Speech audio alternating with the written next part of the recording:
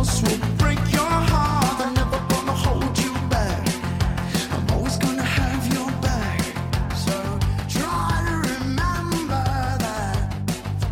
I hope you have. Hello, beautiful people. I am Bobby the Awesome, and I am welcoming you to 321 No Kidding. Happy to be here. It's Monday, December 14th in my world, and I'm off to a good start so far in the day. I hope you are as well. I have to continue to share what I'm learning from this miracle challenge because it's so enlightening to me, and I think that you can benefit from it. So I'm going to keep telling you about it. I did my day 10 assignment. I actually listened to it yesterday and then went through it again today. And here was the premise that we learned. And I'm feeling a little proud of myself because on some level, I've already done this, but didn't know I was doing this. But it explains why I feel so good most days. So the principle had to do with spiritual metabolism. I never heard of such a thing until yesterday, to be honest.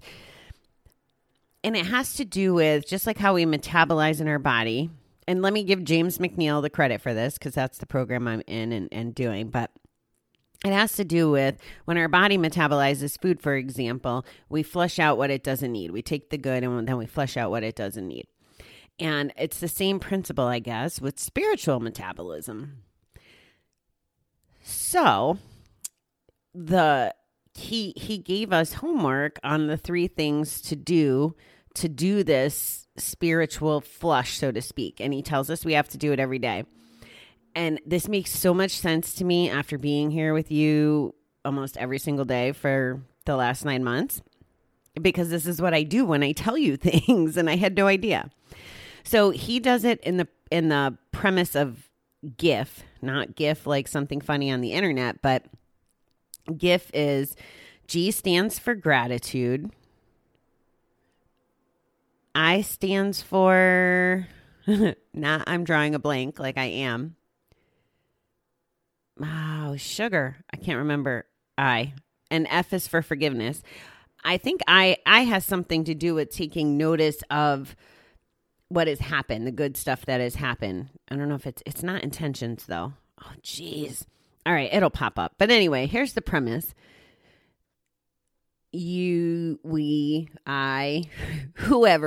decides to do spiritual metabolism cleanses or whatever the language is, it involves every 24 hours doing these things. So first you write a gratitude list. That is not foreign to anyone. We talk about it. The world talks about it. Everybody talks about it. Or at least in the circles I run, I hear about it all the time. And the reason I hear about it all the time is because it works. So let's be grateful and write a list. I'm not even going to give you requirements of a list if you want to do this, but be grateful. The I stands for, I know what it is. It's acknowledging insights. That's what it is. So any insights from the day before that you learned about yourself, about others, about your recovery, about your healing, whatever, insights. And then F is for forgiveness. And I love this because we're getting taught to write forgiveness letters, which again, I've heard before, but I'm actively working through this in this challenge. And the premise is in 30 days from now, and I have all my forgiveness letters done and I burn them all, what happens when I need to forgive someone in the future? That's kind of the way he presents it. And the key is to just flush it and forgive and just get it out of your system every day. So you're kind of clearing your plate.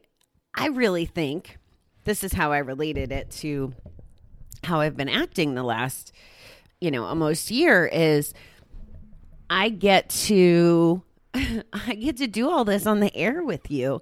So I'm documenting it. I'm just documenting it in a different way. But it's beautiful because it makes so much sense about my livelihood. So I express gratitude to you guys all the time. I talk about gratitude all the time. I share my insights and my learnings with you every day and the little miracles and the stuff that goes on.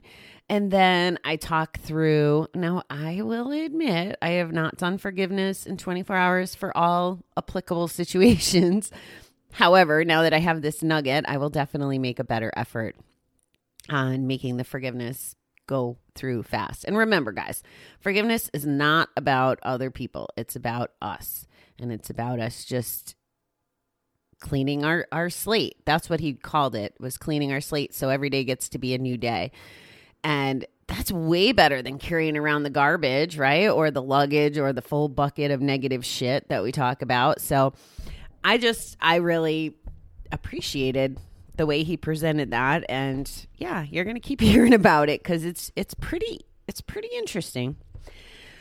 Okay. So where are we? We're on December 14th. Let's see what Bestrand Russell says. A happy life must be a great extent, let's try again.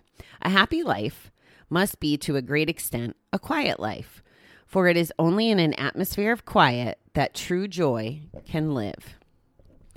During active addiction, we really rarely felt content. Quite the contrary. We lived in a constant turmoil. We had no models for a quiet mind, much less a quiet life. And so we lived with a constant noise in our heads, like static on the radio. In recovery, we learn again and again that our old ways of coping no longer work. They make too much noise, and we don't tolerate the noise as well as we used to. Now we welcome quiet. We seek out quiet places, calm people, and serenity in our daily activities. We also find that a calmer life and no longer need we also find that we enjoy a calmer life and no longer need the quick pace of excitement all the time. We enjoy all our daily communing with our higher power and appreciate our quiet time in the morning and evening. Today, help me quiet my mind. Help me seek serenity one day at a time. Okay. I know I'm a Blue October junkie, but let me just tell you that there's a Blue October song called Quiet Mind.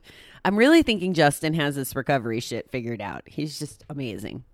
And maybe I'll put in a couple lyrics like I did the other day for the other song, Inner Glow. I'm really digging this correlation, to be completely honest. Justin lost his father this month, and, you know, the holidays are already hard enough.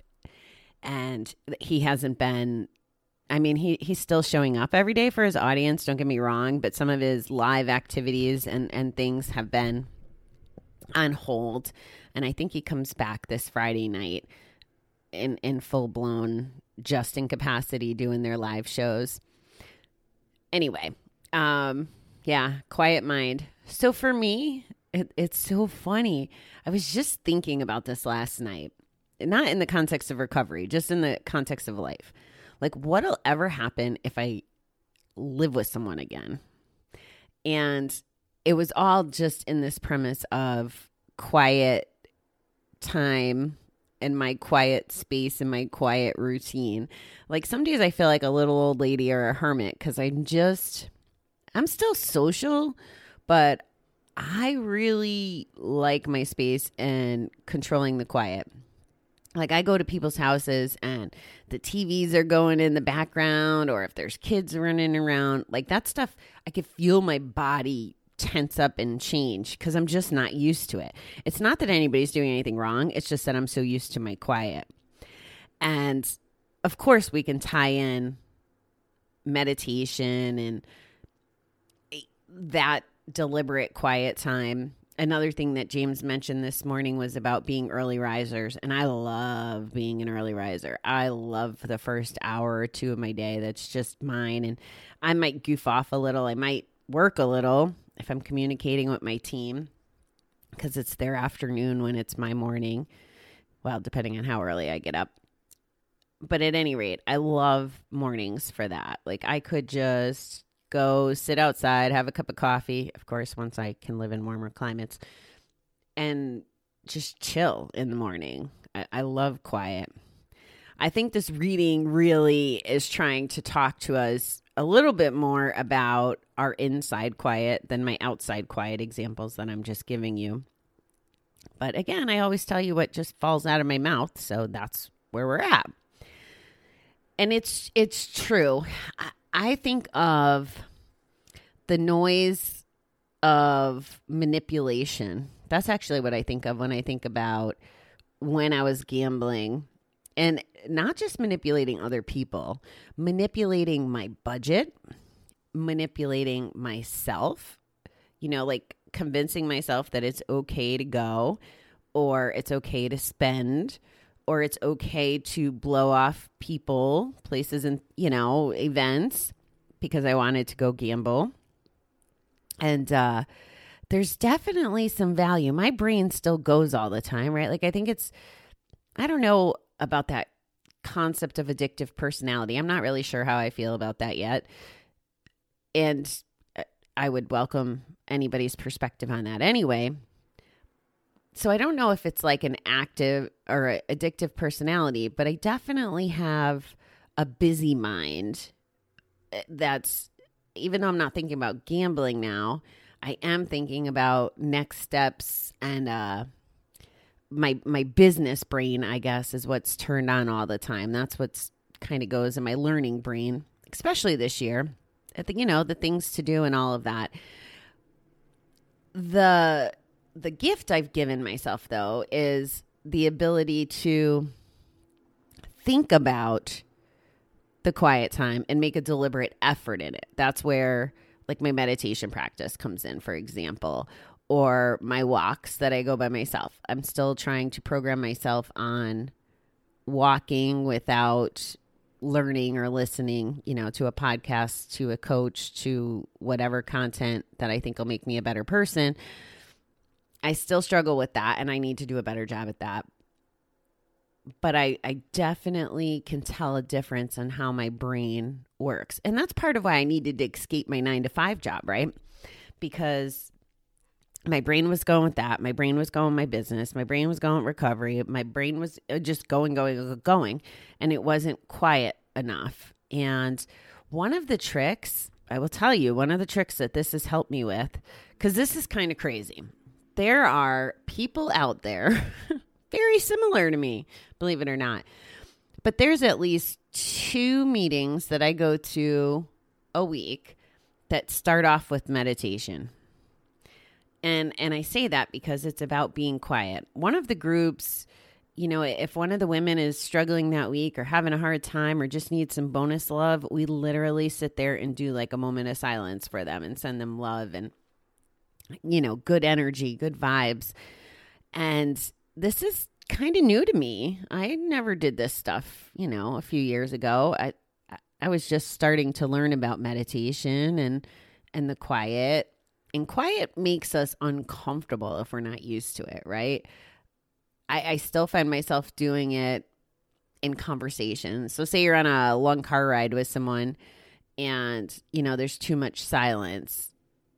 I still find myself initiating conversation or whatever. But you know what? It's okay to sit there in silence sometimes.